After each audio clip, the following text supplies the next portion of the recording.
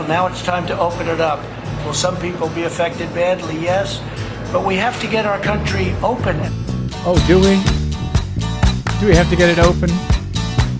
No matter how many people will die because of it? Well, I don't know why I came here tonight. Well, he's got an election to win. I got the feeling that something ain't right. So who cares, I I'm guess. so scared in case I fall off my chair. And I'm wondering how I'll get down the stairs. Clowns to the left of me, jokers to the right. Here I am, stuck in the middle with you. Yep.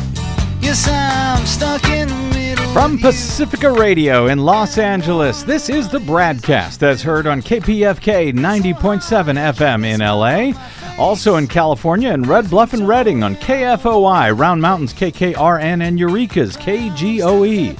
In Oregon on the Central Coast on KYAQ, Cottage Grove's KSO, and Eugene's KEPW.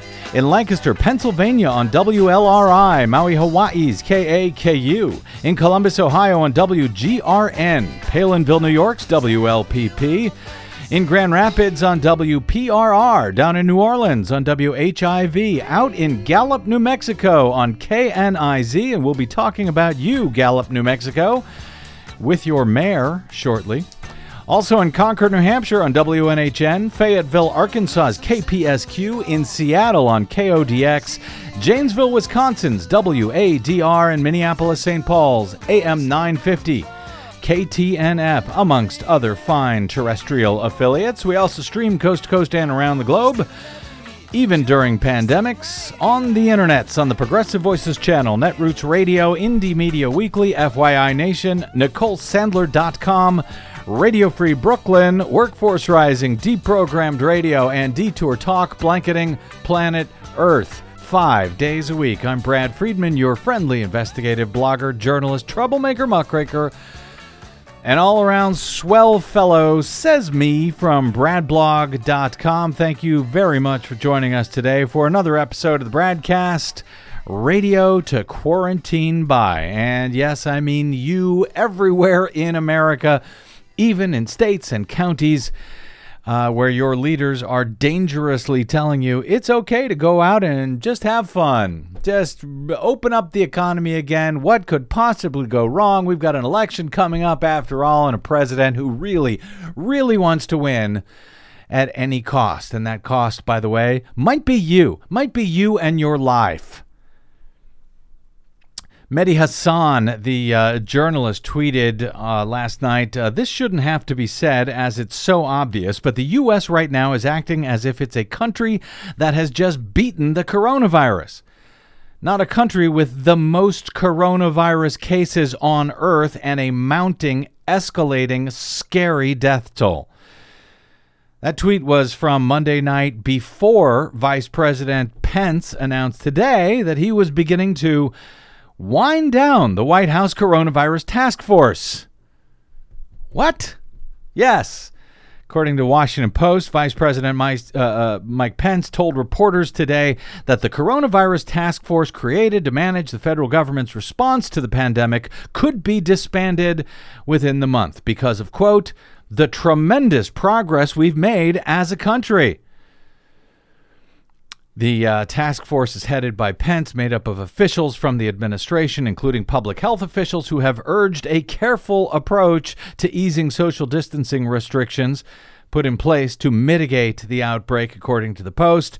And I cannot imagine that any of them think that it's time to wrap this thing up yet. No, nobody does, except the delusional folks in the White House and in Republican governorships around the country who are trying to sacrifice Americans on the altar of money. That's apparently what it is, and power. I'm just, hi, Desi Doyen, hi. By the way. I'm just amazed by that announcement that just came in that, we think we're done here. We're going to wrap this thing up within days. It's just like in the Iraq War, declare victory and walk away, even though we're still there and the war is still on. And the war is still on, yeah. Does not bode well. The administration seems to be pretending now that this thing is completely over, and it is decidedly not. Unfortunately, where they can usually pretend anything they want, that doesn't make it true, but at least it's not deadly as it will be here. The infection and death rate is going up right now in the U.S. It is going up. Let me repeat that. Up, not down, across almost the entire country, particularly in rural areas. Take the New York metropolitan area's progress against the coronavirus out of the equation, according to a new analysis from AP published just minutes before airtime today. And the numbers show the rest of the U.S. is moving in the wrong direction, with the known infection rate rising even as states move to lock their lockdowns. New confirmed infections per day in the U.S., again, without the New York metro area in the mix, exceeded 20,000, and deaths per day are well over 1,000. According to figures from Johns Hopkins University, which only tracks the number of those who died in a hospital after being tested and confirmed positive for COVID. So that number is believed to be only about half of the total COVID-related deaths in the U.S., day in and day out for the past month or more. AP says public health officials warn that the failure to flatten the curve and drive down the infection rate in places could lead to many more deaths, perhaps tens of thousands, as people are allowed to venture out and businesses begin to reopen. Make no mistake, said Linda Ox, director of the health department in hard-hit Shawnee County, Kansas, this virus is still circulating in our community, perhaps even more now than in previous weeks. The New York metropolitan area has been the hardest hit corner of the country, accounting for at least 1/3 of the nation's 70,000 deaths. When the still locked-down metropolitan area is included, new infections in the U.S. appear to be declining, according to the AP analysis, but subtracting the New York metro area from the analysis changes the story. Without New York, the rate of new cases in the U.S. is increasing. The rate is increasing. Pockets of America far from New York City are seeing ominous trends, they report. Deaths in Iowa surged to a new daily high on Tuesday, and 730 workers at one single Tyson Foods pork plant tested positive. On Monday, Shawnee County, home to Topeka, Kansas, reported a doubling of cases from last week, a doubling of cases in just 1 week on the same day that business restrictions began to ease in Kansas.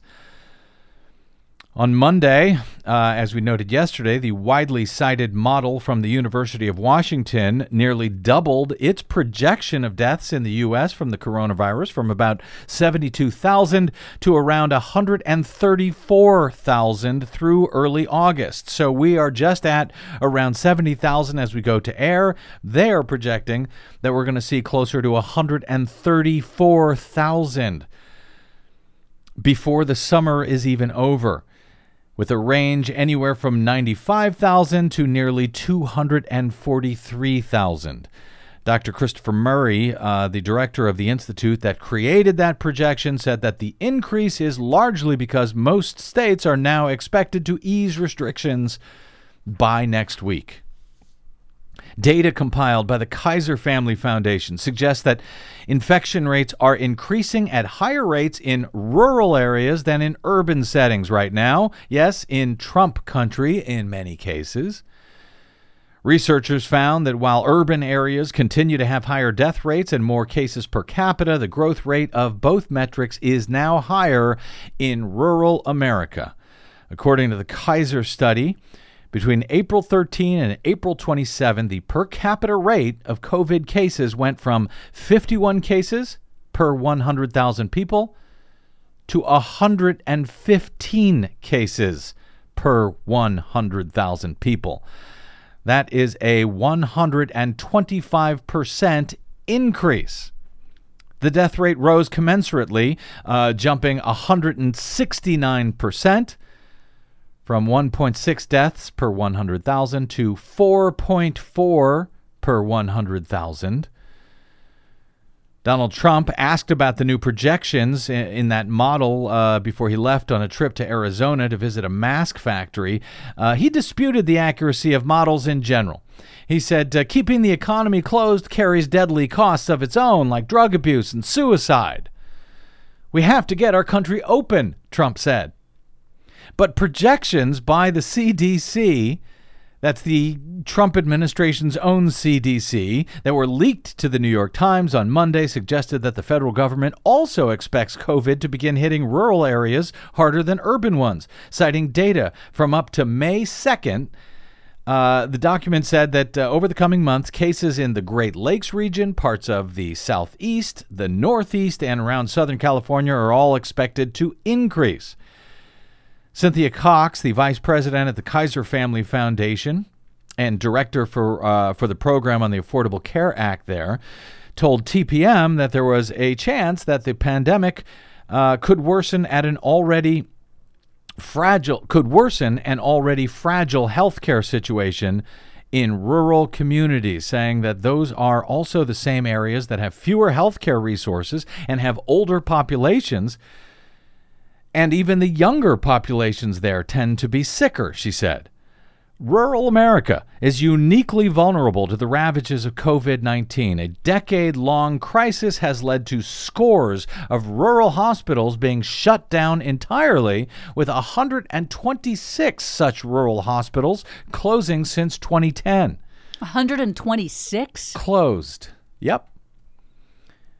The nature of the illness, as well, could wreak havoc on rural communities. America's rural population is, on average, older and has more pre-existing conditions that make COVID-19 more dangerous in those areas.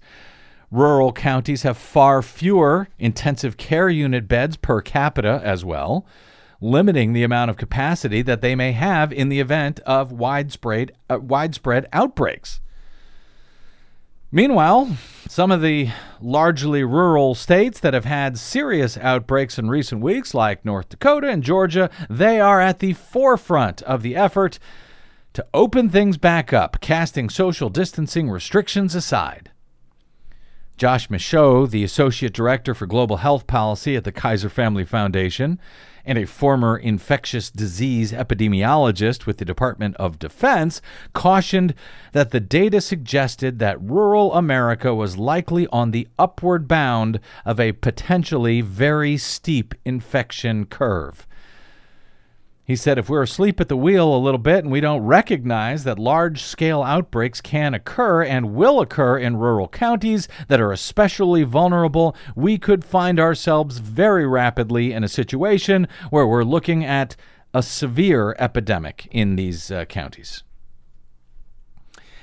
So large-scale outbreaks are feared all over the country at the same time that mostly Republican governors are throwing open the doors. And Donald Trump is saying, what did he say there at the top? Oh, it may be bad for some people, but we've got to get the country back open, and we got to get it open soon. He specifically said it will affect some people very badly, but we have to get the country open. Yeah, well, too bad. What a shame. We have to get it open. We've got an election to win this November. Am I right, Mr. President? Last week, we spoke with U.S. House candidate J.D. Shelton in Iowa's rural 4th Congressional District, where he's running against white nationalist Republican Steve King this year. His district includes Sioux City, Iowa, with a number of meatpacking plants in that city and around the very agricultural region, including a plant in Sioux City with so many infections that it has made Sioux City, Iowa, the top rural hotspot in the country. The second worst hotspot for outbreaks in the nation is Gallup, New Mexico, in the very rural McKinley County, in the western part of the state, not far from the Arizona border, where the state of New Mexico has now blocked all roads into the city of Gallup, with the state's Democratic governor saying tougher measures were needed in a country where the, quote, virus is running amok. The state police and the New Mexico National Guard have now put a stop to traffic on all roads into Gallup, which borders the Navajo Nation, where as of Sunday, there have been at least 73 confirmed deaths from the virus amid a reported 2,373 cases. The American Indian Territory has the third highest per capita infection rate in the country, behind the states of New York and New Jersey, and a higher coronavirus death rate than every state in the country, except for New York, New Jersey, Connecticut, and Massachusetts. The spread of this virus in McKinley County is frightful, said Governor Michelle Lujan Grisham upon issuing the order on Friday, which has now been extended to invoke New Mexico's Riot Control Act. She says the spread shows that physical distancing has not occurred and is not occurring there. The governor, at the emergency request of Gallup's new mayor, Louis Bonaguidi, who was sworn into office last Saturday, if my records are correct, requested an extension of the state order, which was granted until this Thursday, so the lockdown will continue. The former mayor, Jackie McKinney, also requested the lockdown from the state, and the Navajo Nation tribal president, Jonathan Nez, said he fully supported the lockdown order, adding that we have many members of the Navajo Nation that reside in Gallup and many that travel in the area, and their health and safety is always our top priority. The virus is running amok there, the governor said. It must be stopped and stricter measures are necessary. A problem in one part of our state, she said, with a virus this dangerous and this contagious is a problem for our entire state. All businesses in the city of Gallup, which is a city of about 22,000 residents, are restricted to operating right now from 8 a.m. to 8 p.m. under the governor's extended order. Some business owners in Gallup said that they were surprised by the move. Others wished it had come earlier. We're scared to death, so this had to be done, said Amber Nez, a 27-year-old shoe store saleswoman and Navajo Nation citizen who lives in Gallup and is pregnant with her fourth child. She said, I only wonder why this didn't happen sooner. The largely rural McKinley County accounts for about 30% of New Mexico's total confirmed cases of coronavirus. As of today, the New York Times reports all the roads into this city on the edge of the Navajo Nation are closed. The soldiers at the checkpoints have their orders. Outsiders must turn around and drive away. A spokeswoman for the governor's office said that the legal advisors there were not aware of the riot law ever being invoked in the state before this. Joining us now is the new mayor of Gallup, New Mexico, Louis Bonaguidi, who, again, was sworn in just last week. Mr. Mayor, welcome to the BradCast. Normally, I would say congratulations on your brand new position. But, boy, talk about a trial by fire. Exactly. I mean, in fact, the governor called me and said, congratulations on your win. You're the new mayor. But then again, I have to tell you, we're locking down your city. Yes, I know. Welcome to the new job. Holy smokes. This is, of course, fairly radical. I'm unaware of any other city in the country right now with its borders essentially completely locked off, as I understand it. I know you've got a combination of city and county and state police and so forth manning the exits off of Interstate 40 into your town. And the smaller roads, I guess, in and out. Has there been any problems so far with any of those checkpoints at any of those city limits? Well, the first day, I mean, it took everybody by total surprise. I mean, 491, which comes in from basically from the Navajo Reservation, which is the main road, the cars were lined up to come into the community, and they were told they couldn't come in, so it definitely took them by surprise, and there was a lot of irritation. But on the second day, it resided, and now it's to a point. Basically, I think everybody understands what's going on, and what's ironic now is these roadblocks. People are bringing in drinks, water. Some of them brought chicken to each one of them. Mm-hmm. So I mean, the community, I think, basically is starting to realize that they're there for us and support. And we're getting actually support from both sides, the people in the community and the people wanting to come into the community or around the county, the rest of the county. That's good to hear because the Navajo Times is reporting that though the president of the Navajo Nation supports this move, they write that the closure of Gallup came at the first of the month, the time when many Navajo people went to the city to take care of essential needs like grocery shopping, washing clothes, getting hay and feed for their livestock. Navajos who to conduct business in Gallup will have to wait or go elsewhere if the extension is granted. That was over the weekend. The extension has been granted. That means that folks on the reservation are also not able to come into Gallup at all? Well, specific purposes, if they're coming in for doctor's appointments or they're essential workers in the community, they're allowed in. Mm-hmm. But everybody else basically is turned away. But I would also like to make a point. It does, especially on a pay weekend, which is usually the first of the month. Mm-hmm. The numbers are unbelievable. There's between 30 and 50,000 people come into the community, and that's a major influx. And we're thinking to ourselves, well, if the virus is here, then they're going to be taking it home to their families. Yeah. And so that's one of the reasons we said maybe we better do it now. We better stop it on the first of the month when all these people are coming into the community. Mm-hmm. I mean, our numbers, like you said, we're 30% of the state total. Mm-hmm. So we had to do something, and it may be drastic, but all we can do is basically watch the numbers. The sad part about it is the tests take so long. The tests are 2.5 days before they get back to you, whether you're positive or negative. And it's if the test were quicker, I mean, we can get a handle on this virus, but it really makes it rough when you have to wait that long. As I noted, that Gallup now has the third highest rate of infection of any metropolitan area in the U.S. Only the areas around New York City and Marion, Ohio, which is the site of a large prison cluster, they're the only ones with a higher rate. Mr. Mayor, what do you attribute the explosion of cases to in and around Gallup? Well, a lot of it is people are just not taking it serious. I mean, that's my interpretation. Maybe the professional medical people would differ from that, but I see people in Walmart or in the supermarkets that are not wearing masks and that type of stuff. A lot of they were bringing their kids in. The kids are running around. Even today, where I'm still seeing that. Until everybody starts taking it serious and starts wearing masks and staying at home and this type of stuff. I mean, that's the whole thing. I don't know. There's got to be other causes because this is a virus. I mean, it's microscopic. You can't see it. You don't know.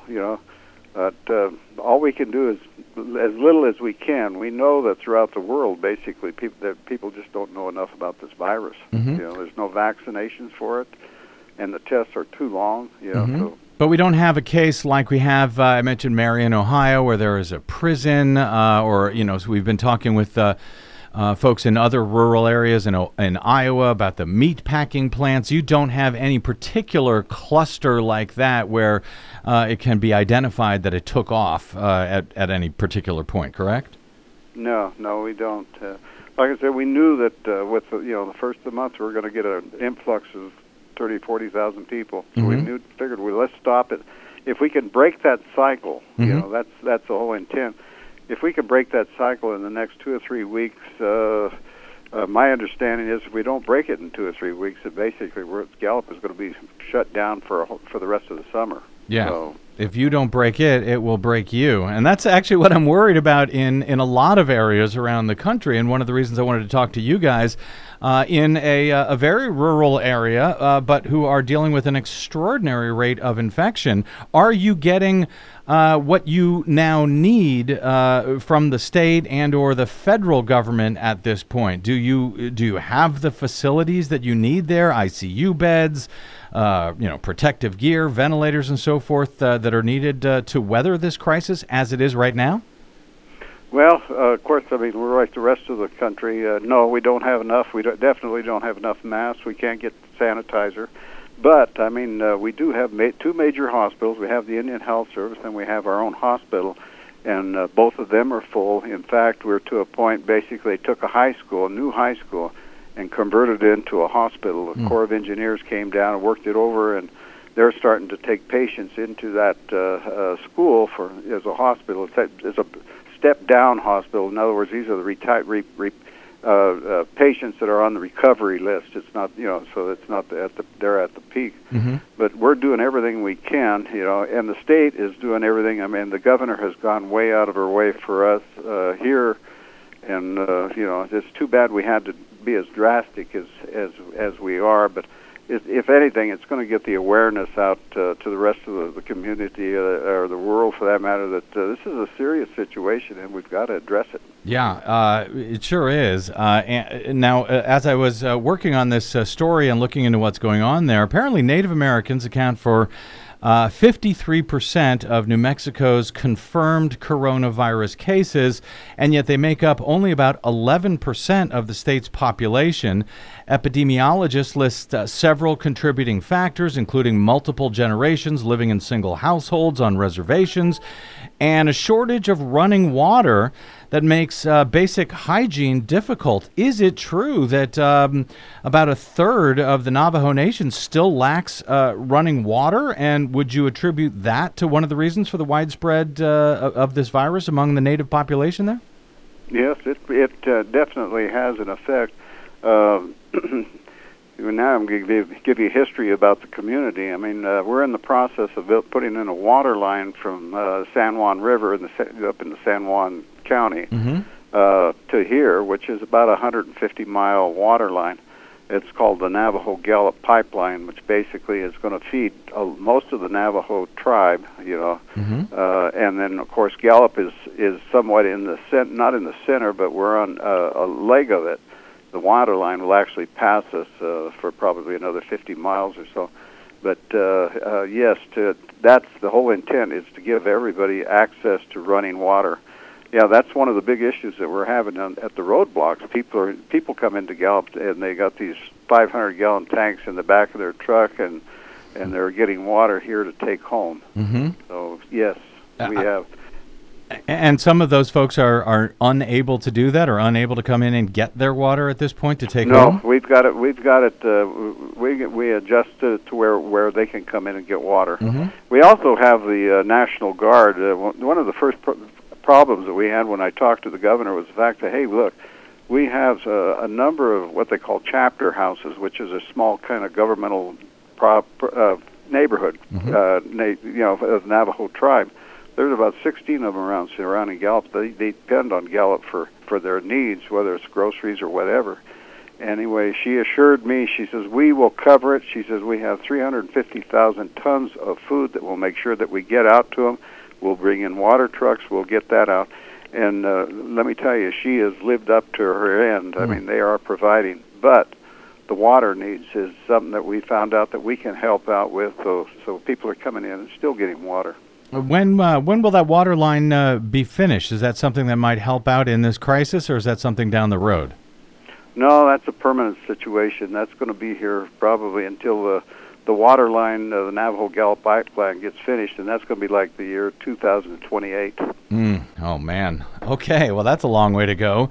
And now I understand that Gallup is, in contrast, according to the New York Times, to some towns, to other towns in New Mexico, where elected officials are adopting defiant positions against social distancing measures. Are you in touch, Mr. Mayor, with other mayors around the state? Surely they see what's going on in Gallup and they ought to be concerned.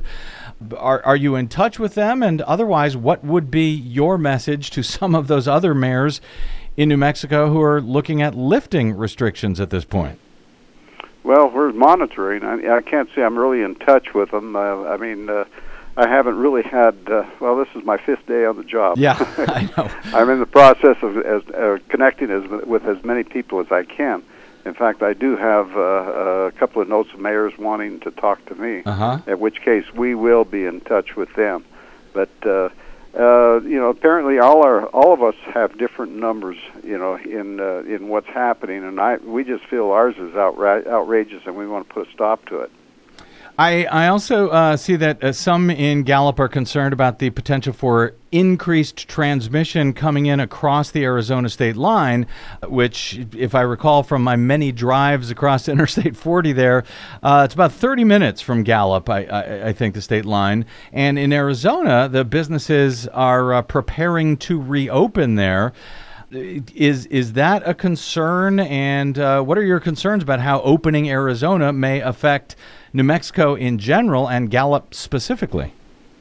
Well, that's a concern. Like I said earlier, if we get a handle on this in the next 2 or 3 weeks, we can start opening our businesses, But at this point, I mean, it's scary. We don't want to open our businesses and find out we're infecting more and more people. I mean, so yes, you hate to see your competition get all the business. You definitely Sure. want to put a stop to that.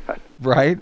But you say 2 to 3 weeks. This order, as I understand it now, which is an extension of the initial order from the governor, that it expires on Thursday. Do you expect that it will be extended again for another 2 or 3 weeks? Well, the way the Riot Act works is it's on a 3-day periods. So we did the first one, which started on Saturday morning, ended on Monday at noon.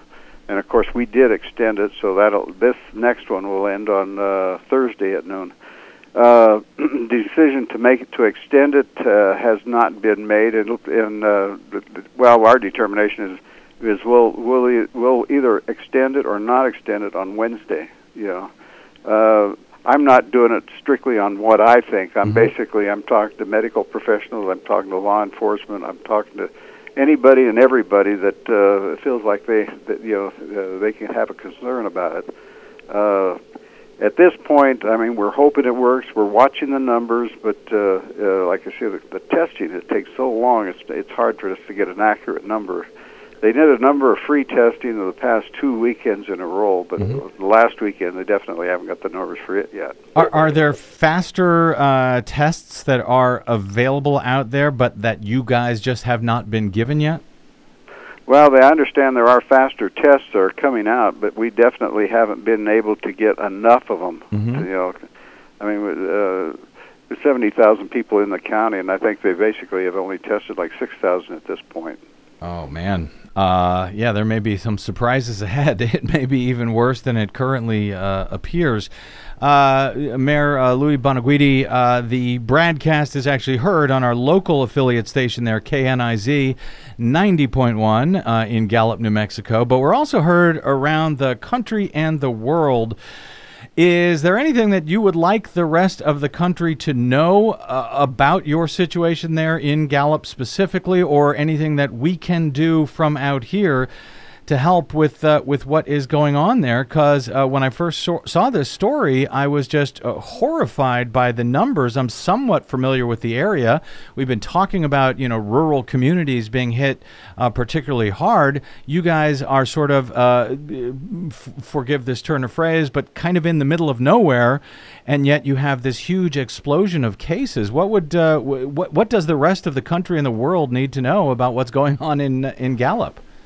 Well, I mean, the only thing I can say is we're all in this together. I mean, the whole world is fighting a virus, and there's just so little known about it, and we're doing whatever we can to curb it or to stop it, and I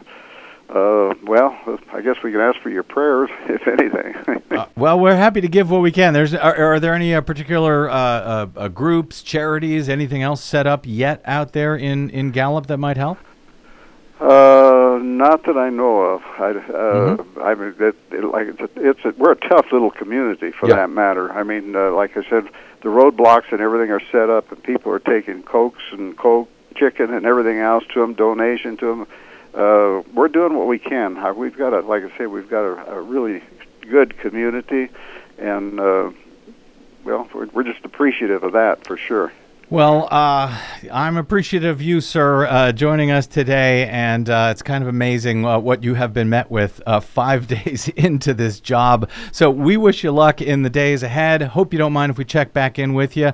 And if there's anything that we can help get out to the world, please stay in touch with us as this moves forward, sir.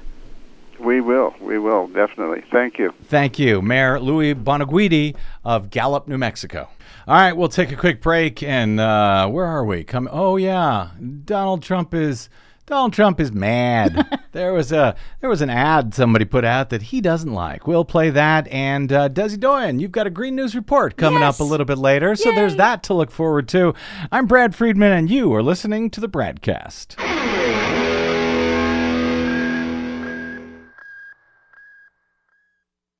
Hey, this is Brad. If you haven't noticed by now, it's no easy feat finding facts, real facts, not alternative facts, over your public airwaves. We try to bring you real facts, truth, and clarity without fear or favor each and every day on the BradCast. But we need your help to do it. If you enjoy the show and or get something from it, please give back a bit if you can by visiting us at bradblog.com/donate. Your support helps Desi and me continue to bring you real, independent, progressive news 5 days a week over your public airwaves. We simply can't do it without your help, and that help is needed more now than ever. Please stop by bradblog.com/donate today to make a one-time donation or, even better, automated monthly support. It'll take you about 60 seconds, and you can rest easy knowing that we'll be here every day making sense of it all, or at least trying to. That's bradblog.com/donate, and thanks.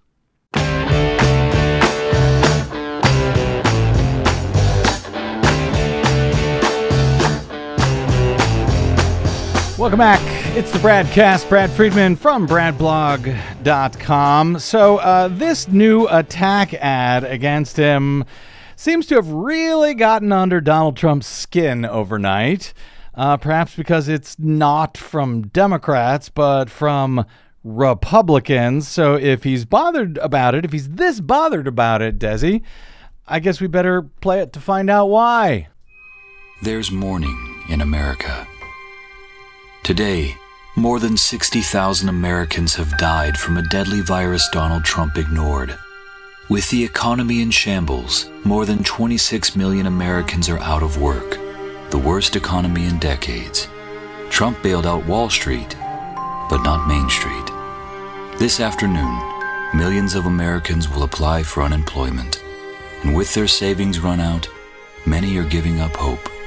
Millions worry that a loved one won't survive COVID-19. There's mourning in America, and under the leadership of Donald Trump, our country is weaker and sicker and poorer. And now, Americans are asking, if we have another 4 years like this, will there even be an America? Paid for by the Lincoln Project, which is responsible for the content of this advertising.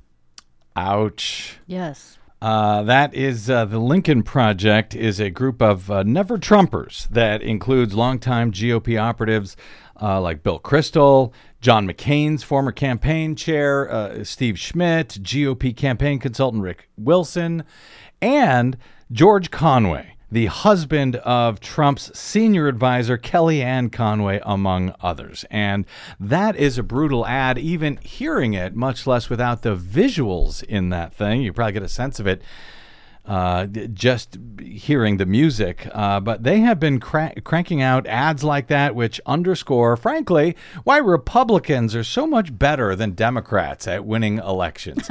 Yes. You never see ads like that from Democrats. And so these guys have been cranking those out. Well, it seems Donald Trump, for some reason, did not much care for that ad, which throws back to the 1984 It's Morning in America ad by Ronald Reagan. By Ronald Reagan. That was a different type of mourning, M-O-R-N-I-N-G, and not M-O-U-R-N-I-N-G. Did I spell that right? Yes. Okay. In any event, Trump exploded, apparently, at the Lincoln Project via Twitter early Tuesday morning, overnight. It was driving him crazy after the anti-Trump Conservative Political Action Committee had put out that ad criticizing his response to the COVID epidemic. He unleashed a Twitter tirade with at least 4 tweets calling the members of the group terribly clever nicknames. Did you happen to see any of that, Des? I try to avoid it as much you as do? possible. Well, I do too. But I did see that there was yeah. one racially tinged nickname that he gave. Oh, there was? Oh, yeah. I didn't notice that one. Do you remember which one it was? Yes, it was the one related to George Conway. Oh, really? Oh, is that what that's... Okay, because I'm going to get to that tweet. All right. I didn't know that. Anyway, he described the group as a disgrace to Honest Abe and called out each of the members by name. He said they are all losers, in all caps, but Abe Lincoln, Republican, is all smiles, he tweeted. Abe Lincoln is all smiles? What does that even mean? Do you have any idea what that means? No, it's deranged. He's an idiot. He also seems to blame his own advisor, Kellyanne Conway, for the actions of her husband, who, if you are on Twitter, by the way, he is a must-follow, George Conway, for all kinds of reasons that you will find out if you follow him there. He said, I don't know what Kellyanne did to her deranged loser of a husband, Moonface, but it must have been really bad, Trump wrote. Moonface. He called George Conway Moonface, so I bet Conway feels pretty stupid right now, but you say that there is a racial aspect to the Moonface? As I understand it. Yeah? As I understand it, Conway is of partial Filipino descent, right. And that Moonface is considered to be, Wow. that term is considered to be racially tinged. I didn't know That's that. as I understand it. Okay. So, I could be wrong. But I didn't know that. Yeah. So that, I'm sure that even hurts even more. I'm sure Conway does not care one bit. He fired back on Twitter shortly thereafter. He said, I guess we know what keeps the president of the United States up at night. It isn't the Americans who are dying once every 45 seconds of COVID-19. Ouch. By the way, that seemed like a lot. One American now dying every 45 seconds. As it turns out, though, he's right. We're seeing about 2,000 officially confirmed COVID deaths every day now for some time. And as we've discussed on the show, the number is likely to be about twice that, since there seems to be about twice as many deaths above the seasonal average that would be expected for this time of year, above and beyond deaths officially attributed to COVID. But even if you go with 2,000 a day, I did the math. There are, this is just how I am, I guess. Okay. I had to figure out, there are, as it turns out, 86,400 seconds in a day. Uh-huh. Did you know that? I did not have that number off the You top of my head. didn't know that? Oh, okay. Well, I thought everyone knew that. Anyway, you divide that by 2,000 and you get 43.2. So, yeah, right now, an American is dying from the coronavirus, even with the conservative 2,000 a day number. One American less than every 45 seconds is dying after Donald Trump's infamously failed response to this crisis, with still no national strategy in place for how we're going to get out of it. And, of course, as I mentioned at the top of the show, they're even talking about disbanding the White House coronavirus task force at this time because they're doing such a good job.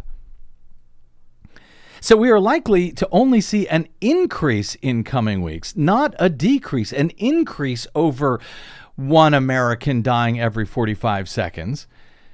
Even as Trump is now hitting the road, citing his coronavirus response as a reason that he should somehow be reelected because he's doing such a good job.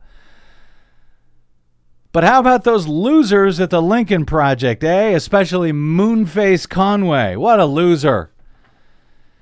Trump tore into the group again on Tuesday morning, according to Politico, in remarks to reporters at the Joint Air Base Andrews, calling George Conway a, quote, stone-cold loser.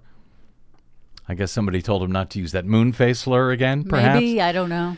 He said they should not call it the Lincoln Project. It's not fair to Abraham Lincoln, a great president. They should call it the Losers Project.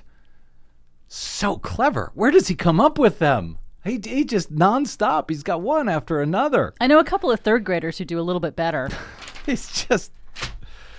I think it's, I'm glad that they did the Lincoln Project ad because hammering that concept that America is now weaker, sicker, and poorer because of Trump's inaction and inability to just behave like a normal president and do the stuff that a normal president would do to protect American lives. They've been putting out a lot of those ads, and I don't often share them. But this one seemed to irritate him so much, I figured there must be a reason. We must explore why and share it with our wide audience to find out. The Lincoln Project has been quite good, and that's with their videos. And again, videos that Democrats just cannot seem to do. I saw Chuck Schumer stuttering and on some interview last night about how unfair it is that he's been brought back by Mitch McConnell to vote on right-wing judges who are not qualified. And that is true. That's the only reason Mitch McConnell is risking all of these senators' lives so that they can put more right-wingers on the bench. But what's your plan, Chuck? What should Mitch McConnell be doing? What should you be doing? Where is the Democratic plan to counter all of this? If things were reversed here, you can bet your bottom dollar that the Republicans would be in there saying, we need to do X, Y, Z, and we need to do it now. And Chuck Schumer is holding us up, and that's killing Americans. Well, why isn't Chuck Schumer doing that? Well, because he's a Democrat. The House, they're not even meeting at all. Nancy Pelosi apparently still has no plan for how to bring back 435 members of Congress or safely, or how to have them vote remotely in the meantime. So I'm just mad at everybody, apparently. All right, before we get to Desi Doyen and our latest Green News report, here's something that the federal government is now doing that actually is not horrible, as far as I can tell.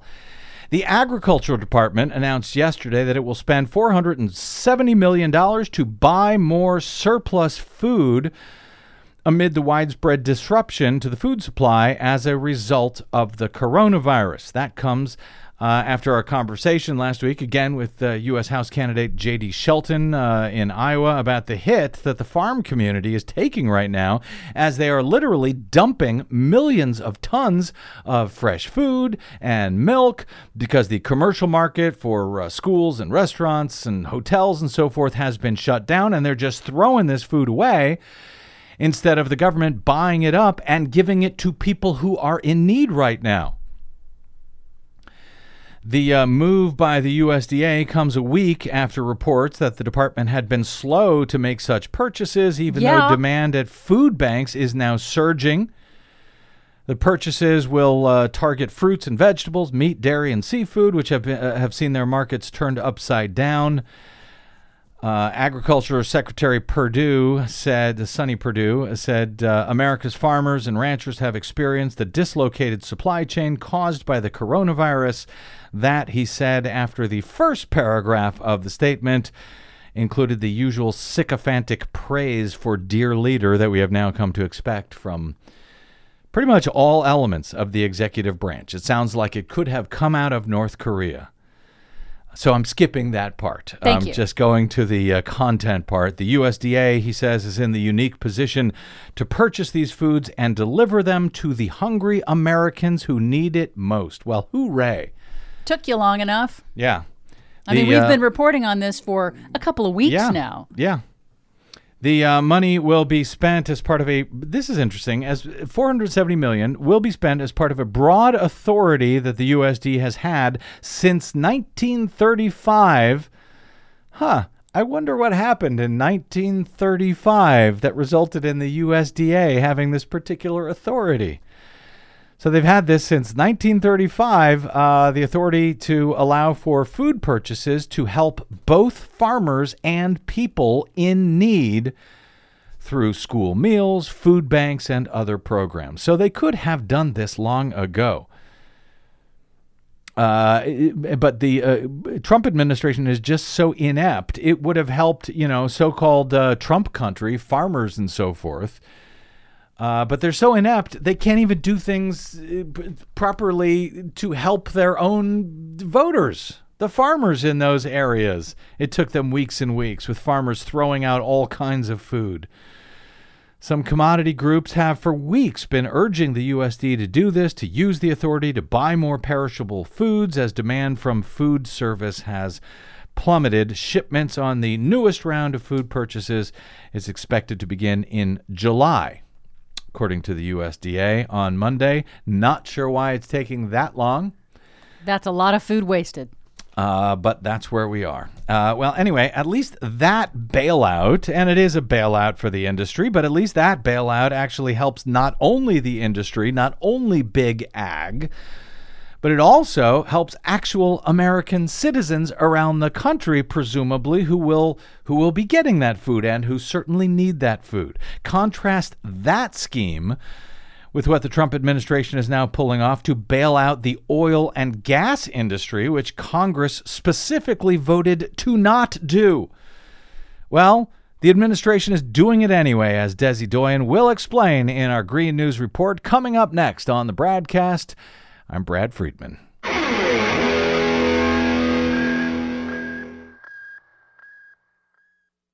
The BradCast and the Green News Report are 100% independent, 100% listener-supported. But we can't do it alone. We need you. Please help us bring real facts to listeners at independent stations around the nation. Please drop by bradblog.com/donate. That's bradblog.com/donate.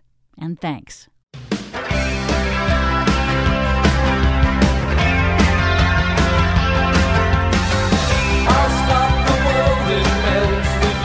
You knew it. You knew the Trump administration was going to find some way, even though Congress said no, they were going to find some way to help out their friends in the fossil fuel industry. Oh, yes.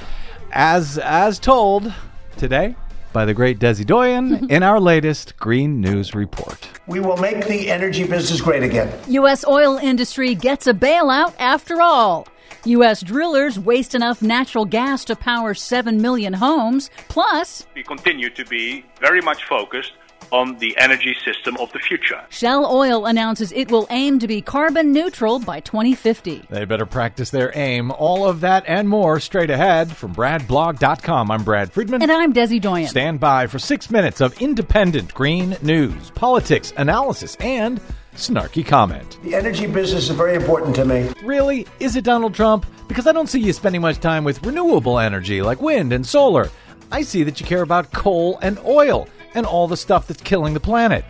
So maybe you mean the money from the coal and oil industry to your campaign is very important to you. There. Fixed it for you. This is your Green News Report.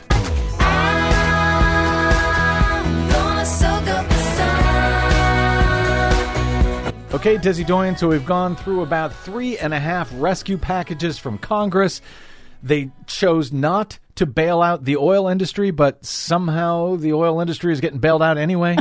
Yes, indeed they are. The Federal Reserve has very helpfully changed the rules of its Main Street lending program. That will allow the oil industry to access billions of dollars in financial assistance and allow them to use the money to pay off debt, previously not allowed. And it doesn't even require them to retain any employees. How lucky for them. Must be nice down there on Main Street for all of those multinational corporations. Environmental groups blasted the special treatment, saying it rewards U.S. drillers for taking on too much debt prior to the pandemic, and it rewards them for overproducing crude even before the pandemic caused oil demand to crash. So the U.S. government is picking winners and losers, which Republicans used to pretend to hate, at least when it was about helping out the renewable energy industry. Exactly. Yep. The fracking boom's race to overproduce is linked to a major spike in methane in the atmosphere. Methane is a more potent greenhouse gas than carbon dioxide on shorter timescales. Last year, the Trump administration rolled back regulations requiring the drilling industry to fix methane leaks. Now, a new study from Harvard University finds that drillers have been wasting natural gas, venting it into the atmosphere at much higher rates than previously thought, rather than capturing it to sell, which means they are depriving taxpayers of royalties from gas extracted from the public's lands. Well, you got to make energy great again. The new study found that in Texas and New Mexico alone, enough natural gas to supply 7 million homes is being leaked into the atmosphere. It's the largest plume of climate change driving methane pollution ever recorded over a U.S. oil field. Wow. And it has a market value of $250 million. And they're just letting it blow away. Yep. And now a different study from global carbon monitors at carbonbrief.org concludes that global methane emissions from fossil fuels are also severely underestimated and could be as much as 40% higher than previous estimates. That means fossil fuel drilling could be a much bigger contributor to climate change than previously thought. That could actually be a plus side. Rather than natural sources that humans can't control, these are controlled by humans, meaning, quote, that puts more of the emissions under our domain and agency. We can limit emissions of methane to the atmosphere and the warming that they cause. So we can, we just don't. Right. At least one major oil company is publicly acknowledging that an extended coronavirus crisis could mean that plummeting oil demand never returns to previous levels. Sad. Ben Van Beurden, the CEO of oil giant Royal Dutch Shell, in a recent conference call, announced the company's first dividend cut since the 1940s and was less than optimistic about the oil industry's future. Will demand ever go back to where it was? That's hard to say. We live a crisis of uncertainty at the moment. We don't know what's on the other side. Van Beurden reiterated the company's major shift in strategy that was announced in late April. Shell has to set out a new ambition, become a net zero emissions energy business by 2050. Again, in step with society. Shell's new strategy focuses on integrating and selling more clean energy. It is the largest global oil and gas company in the world so far to target net zero by 2050. Sustainable investing groups called it a step in the right direction, but critics say Shell's first step must be to stop new drilling projects. Yeah, what kind of clean energy does Shell Oil sell? I think they're buying into renewables. Yeah, well, I'll buy into that when I see it. Finally, some good news. Here in the U.S., renewable energy is surging past coal and for the first time ever generated a bigger share of the nation's electricity than coal for an entire month, the month of April. Actually, since March 25th, clean solar, wind, and hydropower combined produced more electricity in the U.S. than coal every day for 40 straight days, and as of airtime, is still doing it. Poor coal. For much more on all of these stories and the ones we couldn't get to today, check out our website at greennews.bradblog.com. Find, follow, and share us planet-wide on the Facebooks and the Twitters at Green News Report.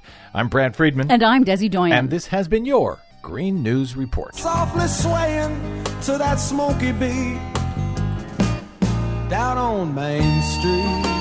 Yeah. So that program that they're calling the Main Street program, Des, that the Fed is giving out trillions of dollars to save Main Street businesses. A Main Street business under that act means a business that has fewer than 10,000 employees. Well, you know, your local Main Street. Your average Main Street. Yeah. Just like in rural America. Unbelievable. Anyway, thank you very much, Desi Doyen. My thanks also to my guest today, Gallup, New Mexico Mayor Louis Bonaguidi. And boy, all of our luck to those folks out in New Mexico in Gallup right now, fighting the good fight. We'll continue to cover that story as best as we can. My thanks to all of you for spending a portion of your day or night with us. If you missed any portion of today's program or any other, you can download years and years of them for free at bradblog.com. And that is made possible by those of you who support our work. We rely only on you to stay on your public airwaves. Those of you who stop by bradblog.com/donate. And folks contributing right now are greatly appreciated, since I know that everyone is really up against it. So thank you. You can drop me email if you like. I am BradCast at bradblog.com. On the Facebooks and the Twitters, I am simply The Brad Blog. I will see you there until we see you here next time, hopefully tomorrow. I'm Brad Friedman. Good luck, world. I drift back in time and I find my feet down on Main Street.